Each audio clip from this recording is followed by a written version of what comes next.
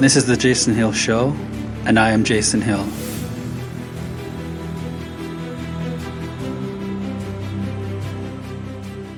My fellow Americans, the most moral, the still freest country on earth, on which millions pin their aspirational identities, and millions more risk their lives crossing borders, trying to escape into, is the most vilified and morally persecuted country on the face of the earth. Enemies of the state of our great republic pillory this unprecedented phenomenon that is the United States by calling her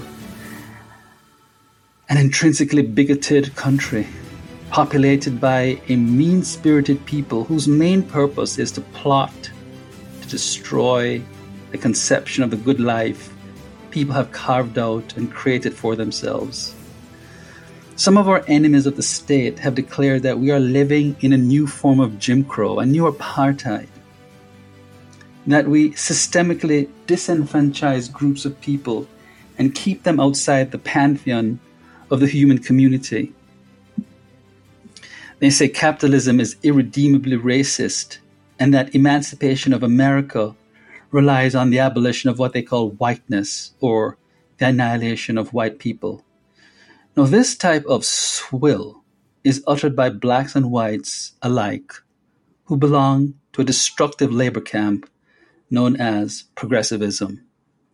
It pains me as a great patriot of this country that few have not only consistently attempted to crush the voices of the enemies of our state, but to proudly stand up for American exceptionalism and American supremacy. Fewer, if any, have attempted to devise, to construct, to articulate the moral meaning of the United States. So let me try to do it. And let me be one who declares that America is the first consciously created moral country in the history of humanity. You know, fighting our enemies is like fighting lice in a vacuum. What we need is an inoculant, a moral vaccine against their lies, against their putrefaction, and the detritus that they offer up as an American credo. I want to share with you a robust and incontrovertible moral meaning of America that fits with reality. One that I created after 37 years of having had the privilege of living in this great country and observing its heroic and unprecedented people. But really, it was one that I created only after 8 years of living in America. What is the definition of America in moral terms, my friends? What is the definitive moral meaning of the United States of America? A meaning that stands above and before its politics, indeed a template out of which arose its abiding and guiding political principles. Well, let's find out. This is the Jason Hill Show, and I am Jason Hill.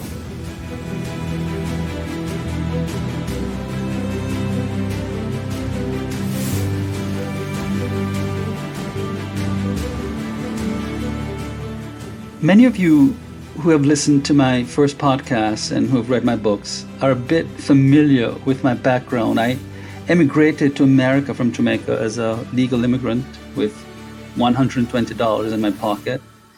And I worked up to 3 jobs, 45 hours a week, while attending school full-time in Atlanta. And I graduated magna cum laude. And after 2 years, I worked and paid off some student loans, and then I earned a scholarship, a full scholarship, to earn my PhD in philosophy at Purdue University, where I graduated in 1998. My articulation of the American dream began before I came to America. My understanding of the American dream began before I came to America. I was almost living it vicariously. But my articulation of the moral meaning of the of America occurred at a time when I was in college studying philosophy and literature, British literature. Now, around this time, I was conversing with a young Black American separatist by the name of Tariq. And he believed that America was fundamentally corrupt and inimical to the authentic expression of Black agency. He was 26 years old, attending both Morehouse College, a historically Black college for Black men, and he was auditing a few classes at Georgia State University, where I was attending, in order, as he put it, quote, to see how the white man's real indoctrination process was at work, close quote. Now, Tariq was convinced that I and the other immigrants who were making it, or who were convinced we were making it, would ultimately fail because the white man would eventually take everything we had achieved right out of our mouths. I jokingly reminded him that the Second Amendment was alive and well, and as a defender of it, I'd get a gun and defend my possessions and achievements. Tariq was an endearing fellow. He was soft-spoken and gentle by nature. He was a firebrand, nevertheless, in his convictions. He constantly bought me Afrocentric books, all of which I read with great care and discussed with him respectfully. But he could never decide if he should stop speaking standard English or if he should be speaking Ebonics, since English was the language of the oppressor and had been thrust down his throat and the throats of others. Now, when I told him that Ebonics was non-standardized English and that when he spoke it, he sounded like he was trying to communicate in a broken second language, he grew very, very angry. At the very least, I said to him, you need to be bilingual, I told him. And he agonized over Western dress forms, but felt like he'd been an imposter if he started donning African garb, especially since none of the African students on campus wore traditional African clothing. They were dressing like Americans. They wanted to be Americans. He professed not to hate white people. He just didn't want to be around them, so he was trying to create a community of like-minded people. Where? He didn't know. How? He had no idea. When? Sometime in the distant future when the right philosophy had taken root. He agonized over the fact that my degree in philosophy was in the Western tradition and that the doctorate I had won a scholarship to pursue had nothing to do with an African philosophic system. Tariq could easily have been a precursor to Ta-Nehisi Coates, for he spoke of the American dream as a moral barometer. Those who attained it were given the moral stamp of approval, and to be given this approval, he was convinced you had to sell out and play by the white man's rules. The only moral course of action, he explained, was to act in solidarity with all those who could never achieve the American dream and reject it as a bourgeois white construct. Now, what troubled me about Tariq's diatribes were the following. Well, one is that when he spoke to other black students, especially black men, it was not that they relinquished their studies and dropped out of college. It was that Tariq had the power to make them feel ashamed for planning their lives, for believing in and pursuing the American dream. He was able to drive wedges among the best within them and resurrect some shame they thought they ought to feel for their confidence, love, and optimism for America. This, I decided, was the root of defeatism and one of the signature causes of black failure in America. It was downright pathological. It was not foisted on Tariq by white people. Tariq was on a full corporate scholarship financed by white people who wished him well and who wanted him to succeed. But he saw them as buying his soul for a future installment for services rendered in a society he labeled as a thriving slavetocracy. I can barely pronounce the word, you see, because there is really no such word. And when words are made up, it's really hard to pronounce them. So he saw himself as living in a slavetocracy. Now, I rarely debated him, I must say, and I did not try to convince him otherwise. I thought how I and my cadre of immigrant friends and fellow mainstream Black American friends who were also striving for the American dream would simply convince him by example or make him see in reason his errors of cognition. "You're a slave in the white man's house," he said to me angrily one evening in the quad, "and he's colonized your mind." I simply looked at him without moving or saying anything. And then he hissed these words when I told him that each person ultimately was responsible for his or her own fate. He said to me, you are an abomination to the Black race, a profligate sellout." Now, I thought about the sacred covenant that I had made on the plane coming over to America. I thought about how deeply in love I was with my adopted country and how that love kept growing viscerally and rationally through well thought out convictions about the greatness and nobility of this country. I faced Tariq squarely and I said, "And you, Tariq, have not just fallen into error, you have irrevocably passed into corruption." With those words, I turned and walked away, and I have never spoken to him again. Tariq had gotten the moral meaning of America wrong, and it was time for me, as I embarked on graduate work in philosophy, to start doing my homework and formulate a conscious understanding of that meaning and its significance to race. So I had been in America back then for 8 years. I was 28 years old. I had very, very strong convictions about America that I was formulating on my own over time. These were burgeoning ideas that were not coming from books per se, but from my own observations of the nature of the society in which I lived, my deep analyses of its fundamental structure, and conclusions I was drawing from reading details about the Constitution, the Declaration of Independence, the Founding Fathers, and what I just took to be the essential nature of America.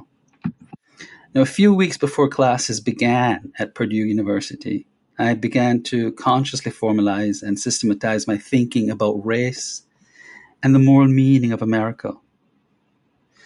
A friend and I had formed a philosophic group called Think Twice, in which members discussed sundry political topics from a philosophical perspective. I decided that it was time for me to share with the group what I thought the moral meaning of America was and why I thought the concept of race was a betrayal of Americanism. So let me now share with you that moral meaning of America as I devised it. Let's take a short break, and when we come back, we'll talk about the moral meaning of America. You're listening to The Jason Hill Show, and I am Jason Hill. As I said in the last segment, I've been thinking since my conversation with Tariq, the Black separatist, about what the moral meaning of America entailed. And so I declared to my friends in this group, Think Twice, that I was ready to talk about the moral meaning of America. And so race, I declared, starting off, had been endemic to American life from its inception. But race, I contended, was irrelevant to the true spirit of America. Race, like slavery, was a betrayal of the essential moral meaning of America. What I came to realize was that when people came to America, past and present, they could not adhere to their tribal lineage and ancestral way of life in any substantive way as a means of granting them a moral identity. Immigrants who arrive in America while cosmetically hanging on to their tribal lineage do not in any fundamental sense appeal to tradition, custom, and the old countries as ways of authenticating themselves over time. One lives not by appeal to ancestry, but by acts used to ratify the validity and legitimacy of one's personal existence in America, in the here and now. Americans are the first individualists and by design the first non-tribal people in the world. If a person declares that he can be at home or he can make a home in any civilized place in the world, then the statement presupposes that there is or that there are such places in the world that will accept him into its confines and make him welcome and make him feel at home. So the person who makes that statement must have a real home in mind, one to which he may affix his aspirations, hopes, his physical body. And before that declaration can be made, therefore, there must be a political state willing to accept him or anyone who has the audacity to declare, I can live in any civilized country. So we may say that the one state in human history that has inserted itself into the world and the global imagination and offered itself up as a home, a refuge, a place where any person can be welcomed and offered a chance to fulfill any aspiration and goal was and remains the United States of America. Now, today there are other countries, of course, that fulfill this goal, including Canada, France, and Great Britain, Australia. Yet because America was founded as a nation of immigrants, a sort of cosmopolitan melting pot, it has not only provided the seeker with a home, but America has also reversed a trend in political life that has marked human societies since recorded history. And it is this. It has undermined the degree of tribalism at the heart of citizenship, belonging, and the notion of community by making all distinctions not just irrelevant, but ethically untenable. This was not always the case in America, but we are a work in progress. And for a long time now, the United States has transformed the moral and the political prism through which we see and evaluate the status of the aspiring citizen by fundamentally changing the way we formulate the moral qualifications and credentials a person must have to become a citizen of our great republic. And the answer, my friends, my fellow Americans, is, of course, nothing but their naked, singular humanity with certain rational qualifiers, such as allegiance to the state, that have nothing to do with tribal affiliation. So America, inserted as a non-tribal, unprecedented phenomenon in the world, the United States has achieved what I would call a unique feat of political eugenics.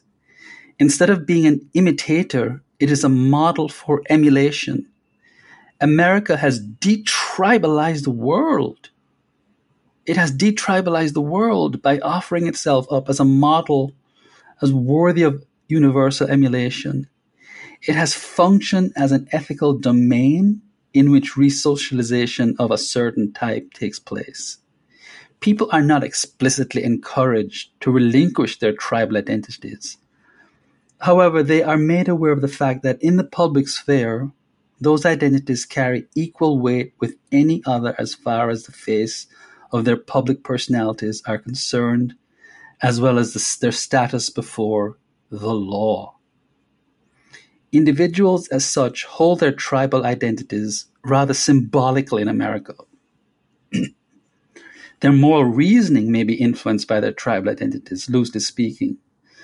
But this privilege is protected under the freedom to cast their moral lives in tribal affiliation and the conception of the good it may yield.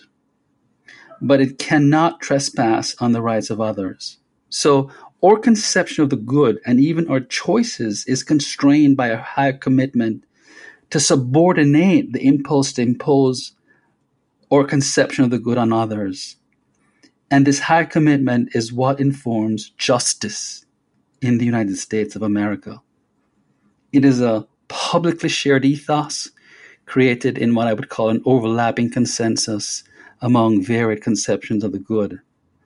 The wonderful thing about America is that by making foreigners and strangers into Americans, the Republic has de-emphasized the spirit of seriousness grafted onto lineage and blood identity.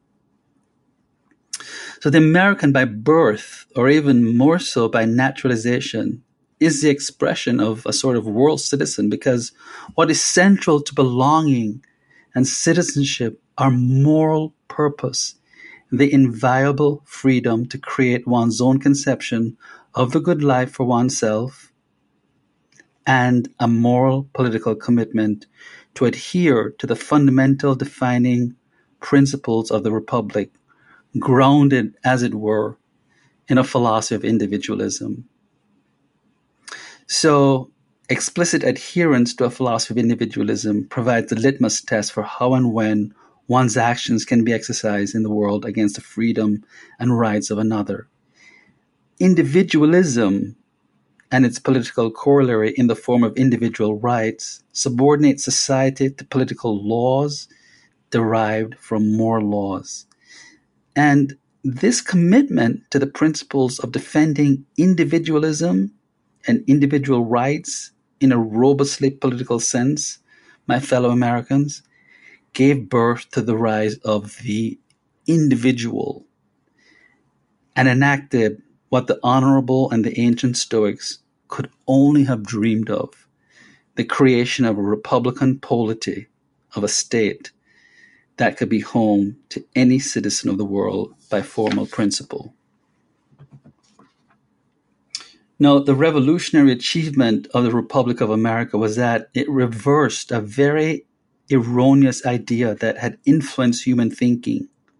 The idea that the individual as a human being preceded the state. But the individual, if he's not to live as some type of disembodied abstraction, must have a state in which he can exercise his personality, his character. And also, that state cannot be a tribal state, but an open society in which belonging and citizenship are fixed by non-tribal markers and determined instead by universal and fundamental values to which all persons, by virtue of being human, can pledge allegiance. So in America, what we have is the birth of a particular political state replete with certain values and fundamental principles that make it even possible to hold an organic and expressive American identity.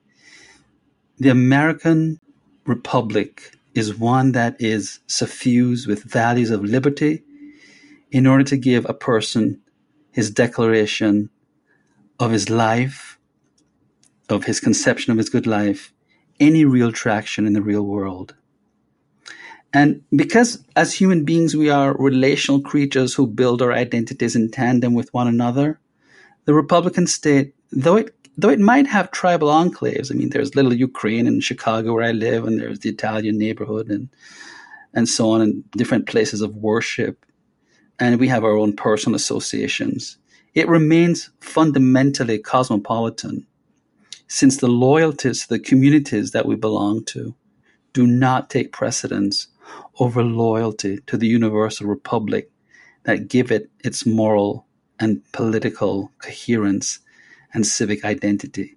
So I want to say that America is the first country to insert itself into the world and really, really offer itself up as a friend to humanity. It's a place where citizens from anywhere can belong and play a role in suffusing the nation state with an original assemblage of who they are. America encourages human beings not to search for their origins, really, but rather their destiny. It is the first nation in human history where, in spite of lip service to hyphenated identities that are really purely symbolic, human beings have been driven to flee their origins and make themselves, through a process of evolution, of becoming, a new specimen a new, radically different kind of man or woman. So, what's the magic of America that makes this possible? That makes it possible for us to recreate ourselves into something new? We're going to take another short break.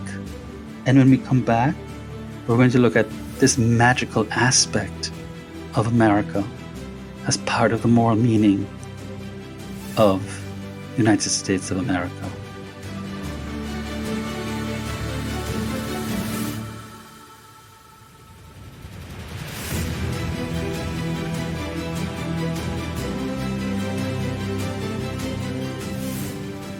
As we were talking about in the last segment, there's something where Americans flee their origins and make themselves through a process of evolution into a new person, a radically new man or woman.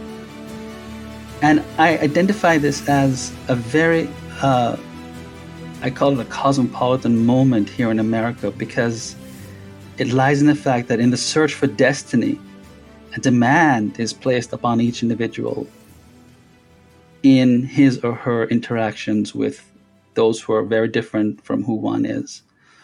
In that one is forced to revise and modify the stories that construct one's identity. So, they used to have these shows. Remember, they used to have these shows in the 80s and the 90s with Sally Jessy Raphael and some of these talk show hosts about radical makeovers, where ordinary people would come on the shows and they would put on makeup and different hairstyles, and you'd say this person's going to have a complete makeover, right? Well, identity makeovers are fully possible, I would say, only in the United States of America.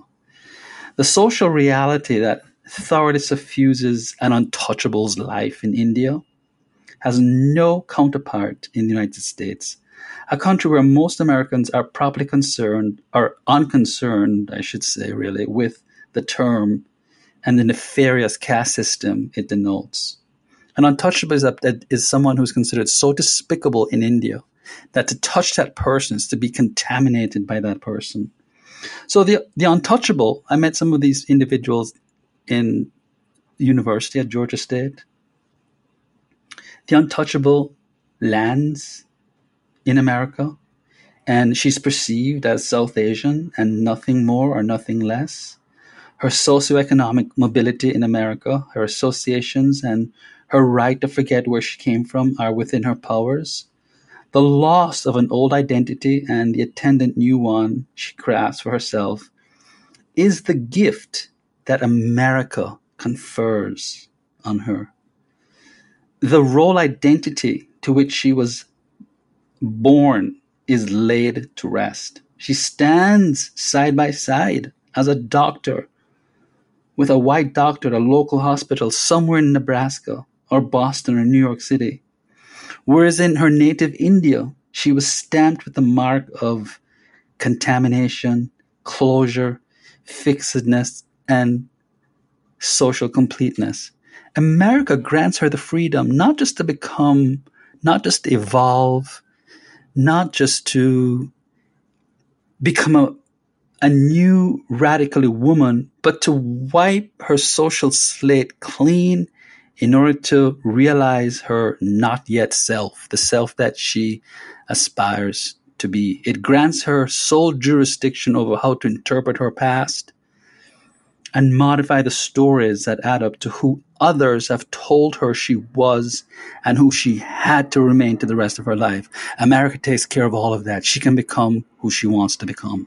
America grants her a philosophy of life that is itself a disclosure of possibilities. And it is also an exposition of various ways of being a human being. And these ways are the modes of becoming, of evolving that reside in each individual. In fact, they are the features of one's personal identities, one's personal identity, really. And they are the ingredients that allow one the freedom and the privilege to earn one's personal and moral identity.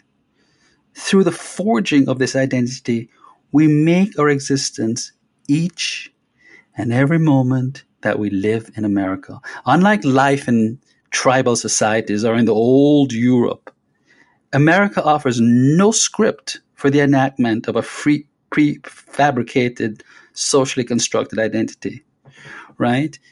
Because in the United States, each person has to earn his life, not only economically, but metaphysically, in the sense that nothing is given except the protection of the right to one's own life and freedom, right or wrong, to create a life in one's own image and for one's own good. In the radical freedom that is America, each human being contains a plethora of destinies and is, in a socially non-restrictive way, a compound of several other human beings that he or she may meet in the streets, in the boardroom, in the hospital, at art galleries, in classrooms of grade schools or universities, at airports or in courtrooms. And in that freedom, one's biologically determinate nature, which commits one to a life of reason and rational behavior, paradoxically condemns one to a wide, infinite range and to ways of evolving, so long as those ways are rational when realized. And what I mean by rational here is that given the local context of one's life, one lives it within the bounds of reason. Because human rational nature had not been properly articulated and embedded within a corresponding political milieu before the advent of the United States, man had always lived as a phase, so to speak, a contingent or a temporary phenomenon whose almost cyclical life would repeat itself like an animal's in the absence of a philosophy for his nature. So in the old world, I would say that the individual had lived by a sort of predetermined script, one that predated his birth and that was overdetermined, in that his life was crafted and determined by others who dictated who and what he was going to be before he had a chance or the opportunity to make personal life choices and actions that he could insert his personal, that would allow him to insert his personal meaning in the world. This just wasn't possible. If you were born the son of a mechanic, or you were born the son of a, not a mechanic, but if you were born the son of a Freemason or a stonemason, you would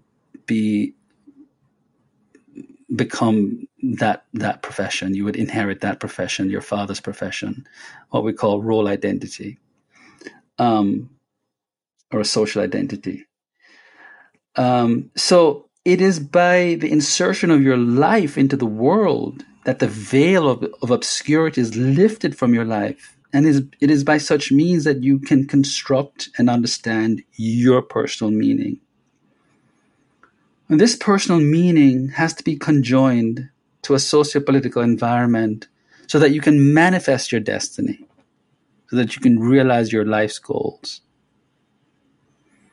And what it means to be a person will involve rationally mapping out ideal possibilities that are realizable along a continuum of achievement. So we find, I think, that before the creation of America, the individual was always stuck in a rigid social identity, because the capacity to navigate his environment was always compromised by tradition, by legacy, by norms, by mores, and by systems. The wonderful thing, folks, about America is, as in any free society, is that traditions are blasted on a daily basis. The individual is free within the bounds, again, of reason to reinvent himself when he so chooses. And the freedom from convention is a new American way, since America was born in flight from European conventions and stultifying customs.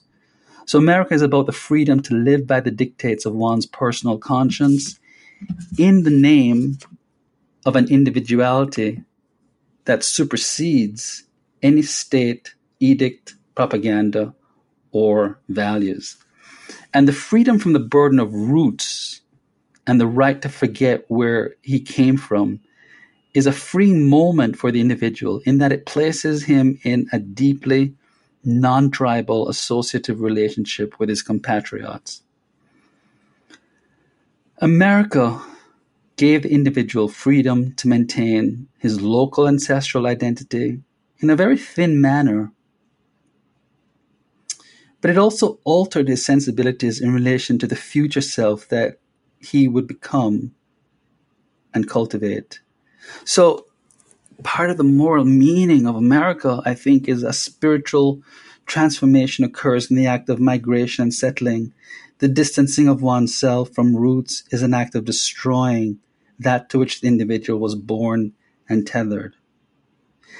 And let me say this. The glorious thing about America, and part of its moral meaning, is that it is the first country that incentivizes the individual to prioritize the future over the past, to forego nostalgia in favor of hope and aspiration. Let me say this again.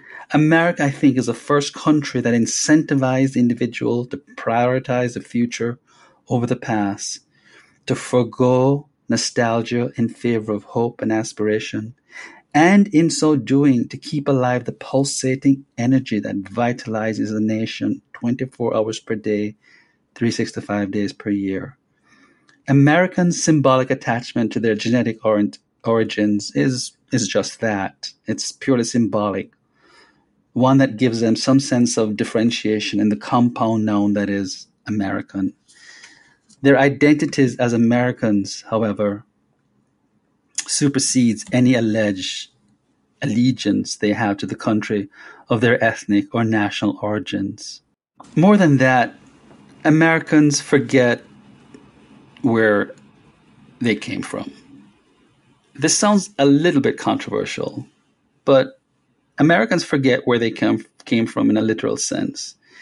Ties to the ancestral past are at most a nostalgic indulgence with little traction in existential terms. There are very, very few multi-generational Americans who return to their ancestral or ethnic homelands for extended periods of time.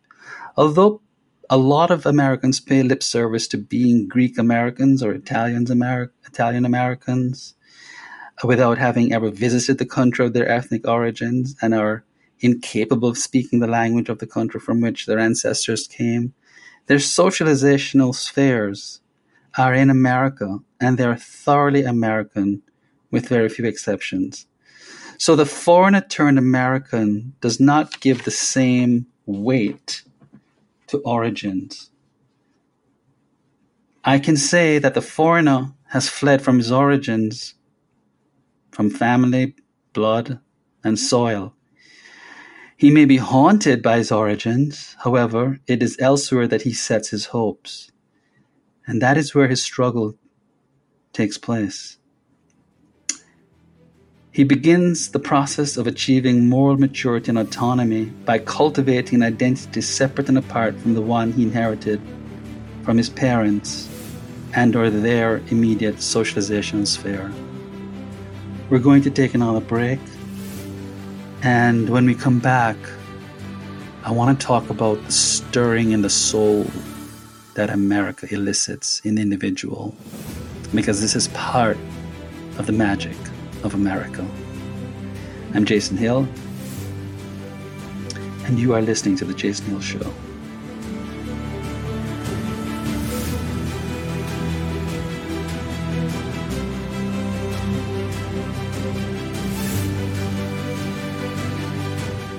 America creates a stirring in the soul that I think allows even the most ordinary of American human beings to make monumental leaps over generations of traditions and customs. And the stirring activates the modes of becoming or the modes of evolution that reside in each individual. But it does more than that.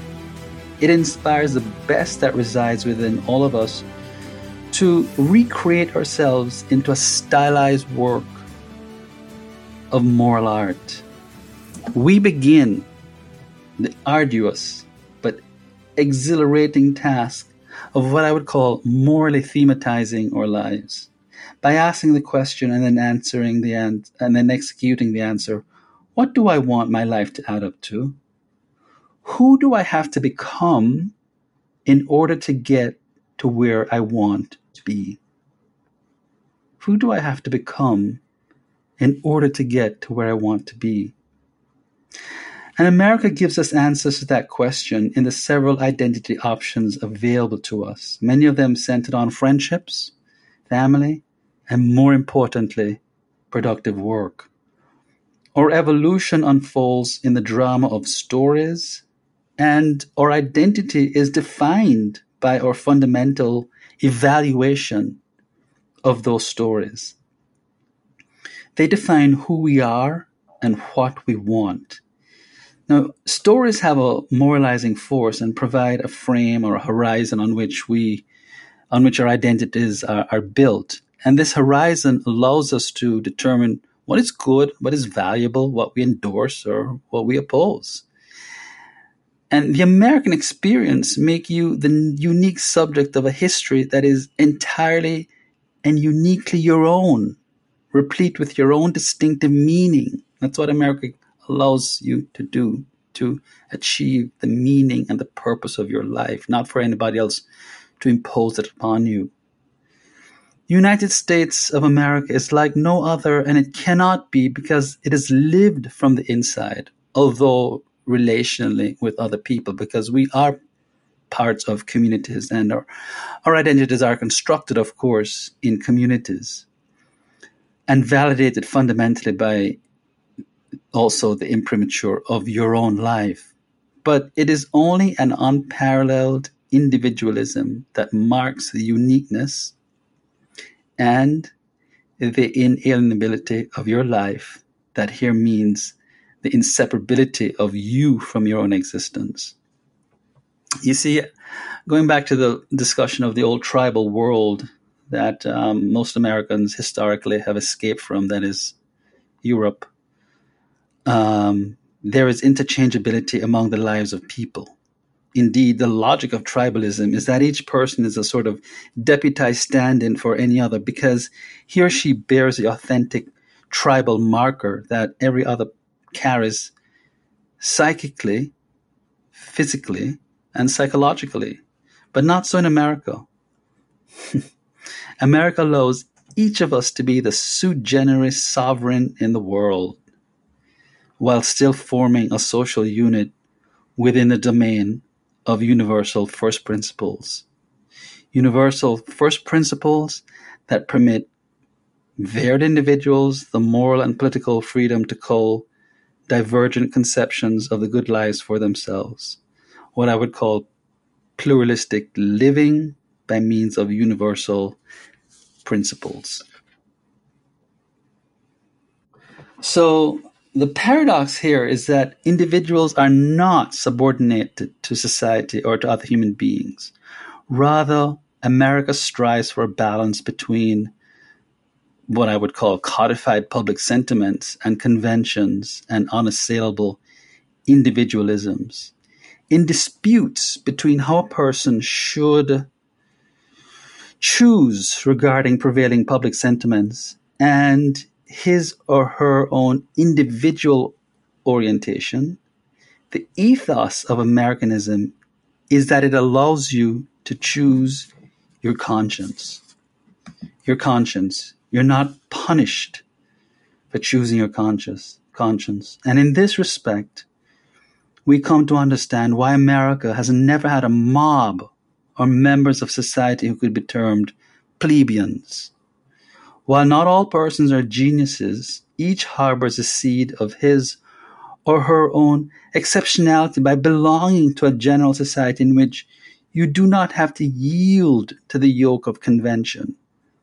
Originality in action and thought are what have made America and its people, all of you listening to this podcast, exceptional in fundamental terms, from its dominance in politics, entrepreneurship, science, and the arts, to its ability to inspire millions around the world to want to become Americans.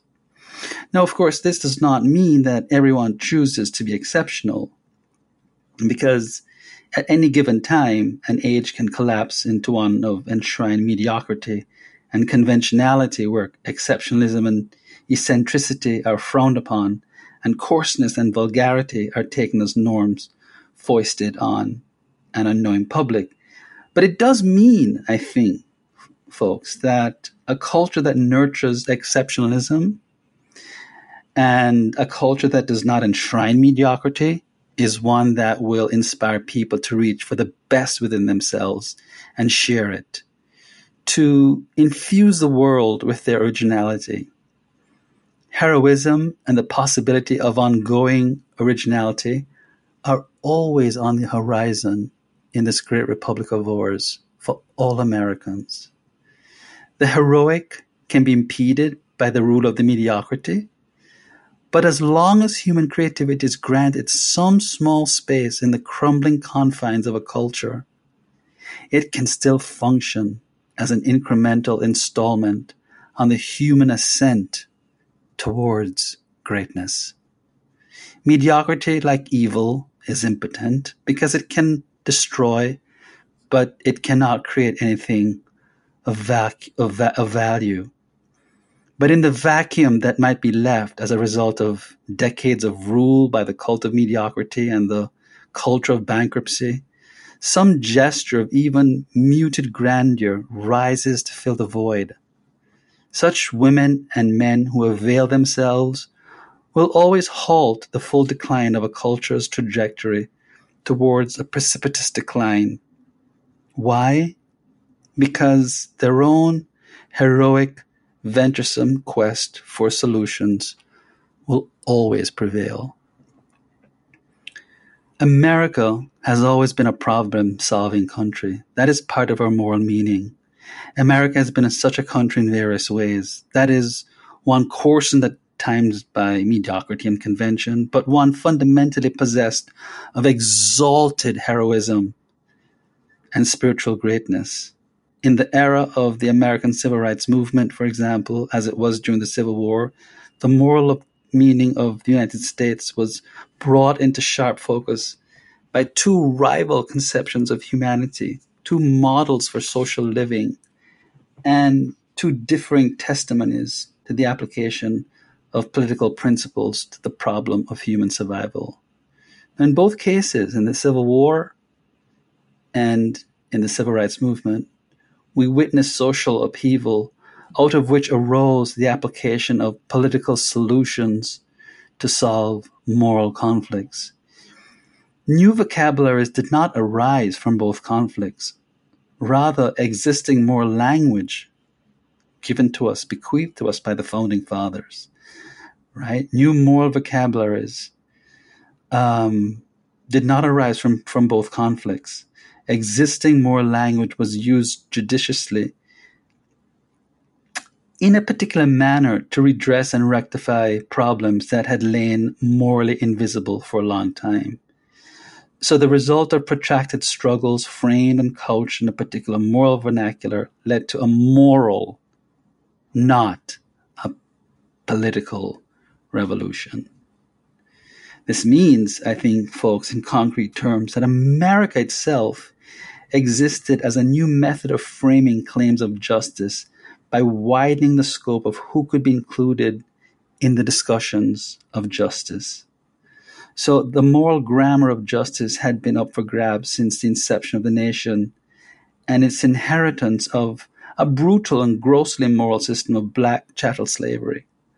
And clearly, the plethora of justice claims issued against the state did not initially include slaves and women, or not only, but to a lesser degree, non-propertied white males. But we can see with a degree of historical accuracy that since the creation of America, or the United States of America, the moral grammar had and continues to be on a continuous path towards self-reflective improvement. We are a reformed society. And you, all of you listening, are reformed people. No other country has ever included within the domain of the ethical so many units of moral concern during so short a time in its nascent existence as many persons and groups have been in America. Nearly 246 years after its creation, there are no persons or individuals who, on principle, can be excluded from the pantheon of the human community, from the domain of the ethical and the domain of justice. Now, I think it is safe to say that part of the moral meaning of the United States lies in its ever-widening pantheon of inclusiveness. This country of yours, this first immigrant country in history, this country of ours, I should say, because it's my country too, is predicated on civic nationalism, which means it includes the membership principle, but transcends it in that persons beyond its shores, such as immigrants and stateless people and victims of political and economic oppression, are welcome and invited into the United States to seek more than just ameliorative and reparative status in the Republic. They achieve what I would call restitution of their moral agency and the acquisition of a political personality. They enter a republic with an exit clause that does not penalize them for exiting its borders, and the restitution of their moral agency means that they can partake in a plethora of experiments in living and create or discover for themselves an endless assortment of conceptions of the good life. This is America, where a third founding, taking Lincoln's promise at Gettysburg and the Civil War as a second, was achieved in the Civil Rights Movement and the momentous passage of the 1964 Civil Rights Act. The inclusive promise of we the people was finally delivered to all peoples in this country. And the formal debt owed to Black people for centuries of enslavement and inexcusable mistreatment and exclusion from mainstream society was paid.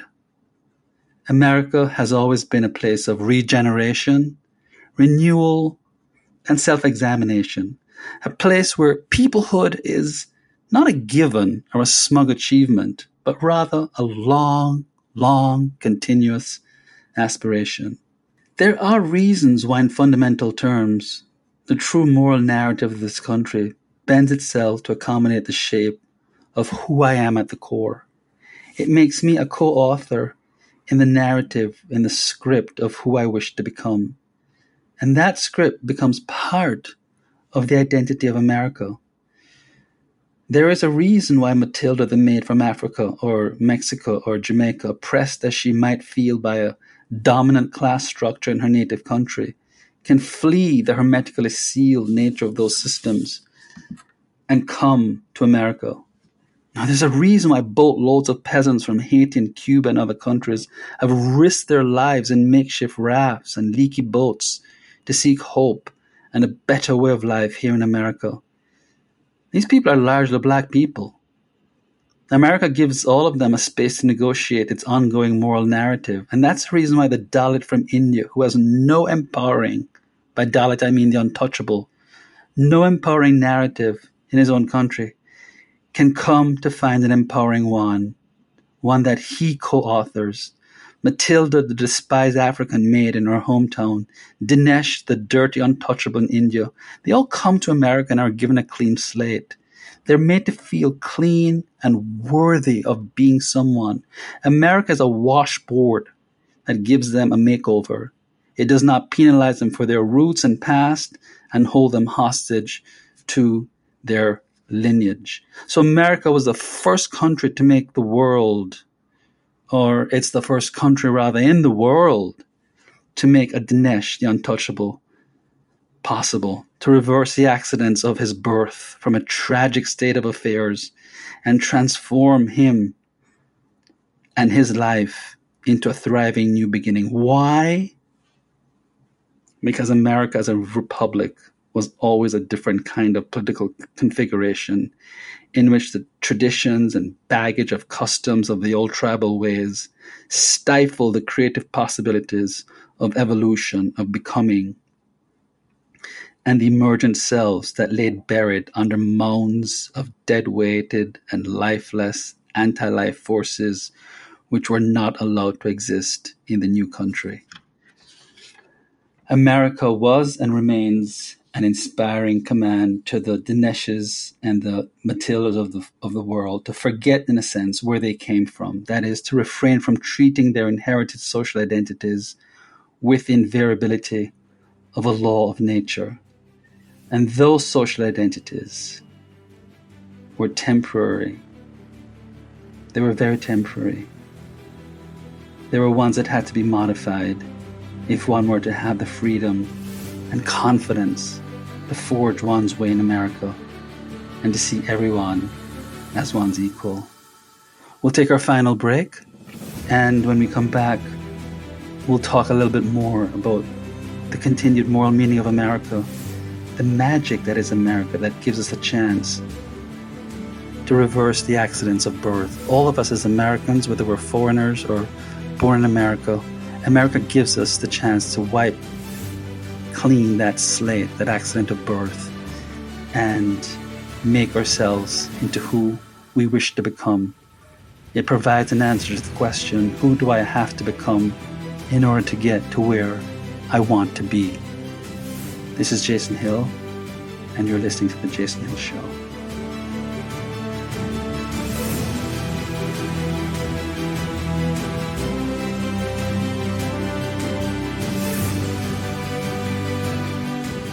I think America gives each and every one of us a chance to have, to use a big word, a metaphysically clean slate. If one wants to be clean and physically robust and healthy, there is no other nation allowed individuals to play this role of a god in their lives. Because that's what we get to play. America gives us the chance to play God in our lives by grafting a political milieu that would permit them to transform their lives in accordance with their conscience and moral imaginations. One of the things I really like about Americans is that they really don't care where you come from and who you are in terms of your background in fundamental terms. They do care who you are becoming and the future horizon over which you will spread your ever-evolving identity. In other words, Americans don't care where you came from. They care more about your destination, where you're heading. So this is the principal feature of American individualism. America works. She works for all her people on the most general level because of this all-pervasive commitment to individualism and to the individual as an individual. But she also works because America is an assimilationist country. It encourages assimilation. And a country that encourages assimilation is one that is fundamentally not predicated on a logic of contagion and contamination. It is not one that seeks to inoculate itself from sensibilities of foreigners and their alleged strange ways. So the idea that America is intrinsically bigoted and racist, there have been periods in American history where America behaved in an unfashionably anti-American racist way. But this is not the case. This is an America where we must not forget that it was in 1903 at Ellis Island that immigrants arriving to this magnificent nation were greeted by a copper statue, the Statue of Liberty, whose pedestal bears the words of Emma Lazarus, quote, "Give me your tired, your poor, your huddled masses bearing, yearning to breathe free, the wretched refuse of your teeming shore. Send these, the homeless, tempest-tossed to me. I lift my lamp beside the golden door." So I would say that no country in fundamental terms believes in the inherent evil and the corruptibility and the contagion of the foreigner would issue such an important and open invitation to peoples of the world. Now, the spirit of the invitation was broken by the lowest within the worst who call themselves Americans. But the essence of that invitation came in a clarion call for peoples of all types to be reborn into a new type of man or a new type of woman, the American man and the American woman, And what do we do as Americans fundamentally? What is the moral moment, the ethical moment that exists? What's the way that we come close as possible to showing love to strangers as Americans, to each other? I would say that we genuflect before the other in a spirit of reciprocity, in respectful brotherhood and sisterhood, and we say in our exchanges, whether it's on a bus, on a train, in the supermarket line, we say, I am not so complete that I can resist handing over to you some part of my continued socialization and identity formation as a human being. With you, my friend, my humanity, regardless of its origins, continues to expand and will take me to places I could never have imagined. As I said, it's a deeply genuflective moment in which we come as close to loving each other as strangers as is humanly possible.